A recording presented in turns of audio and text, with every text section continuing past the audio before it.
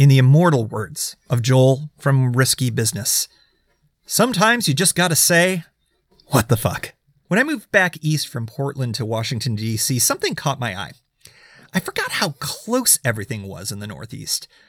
Out on the West Coast, you can go hours between major cities, but on the East Coast, they feel like they practically overlap. And they kind of do.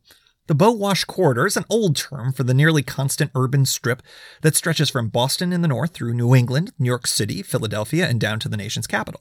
It's Amtrak's most important corridor because a train can usually get you from D.C. to New York City centers faster than you can wait out TSA and get from suburban airport to suburban airport and the place that you really want to go to.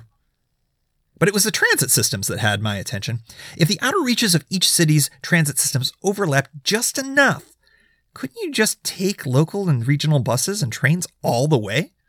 The answer is yes. And I did it in the summer of 2015.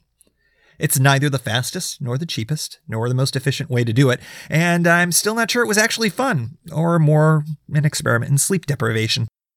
But I did it. And the story is told in this tour journal.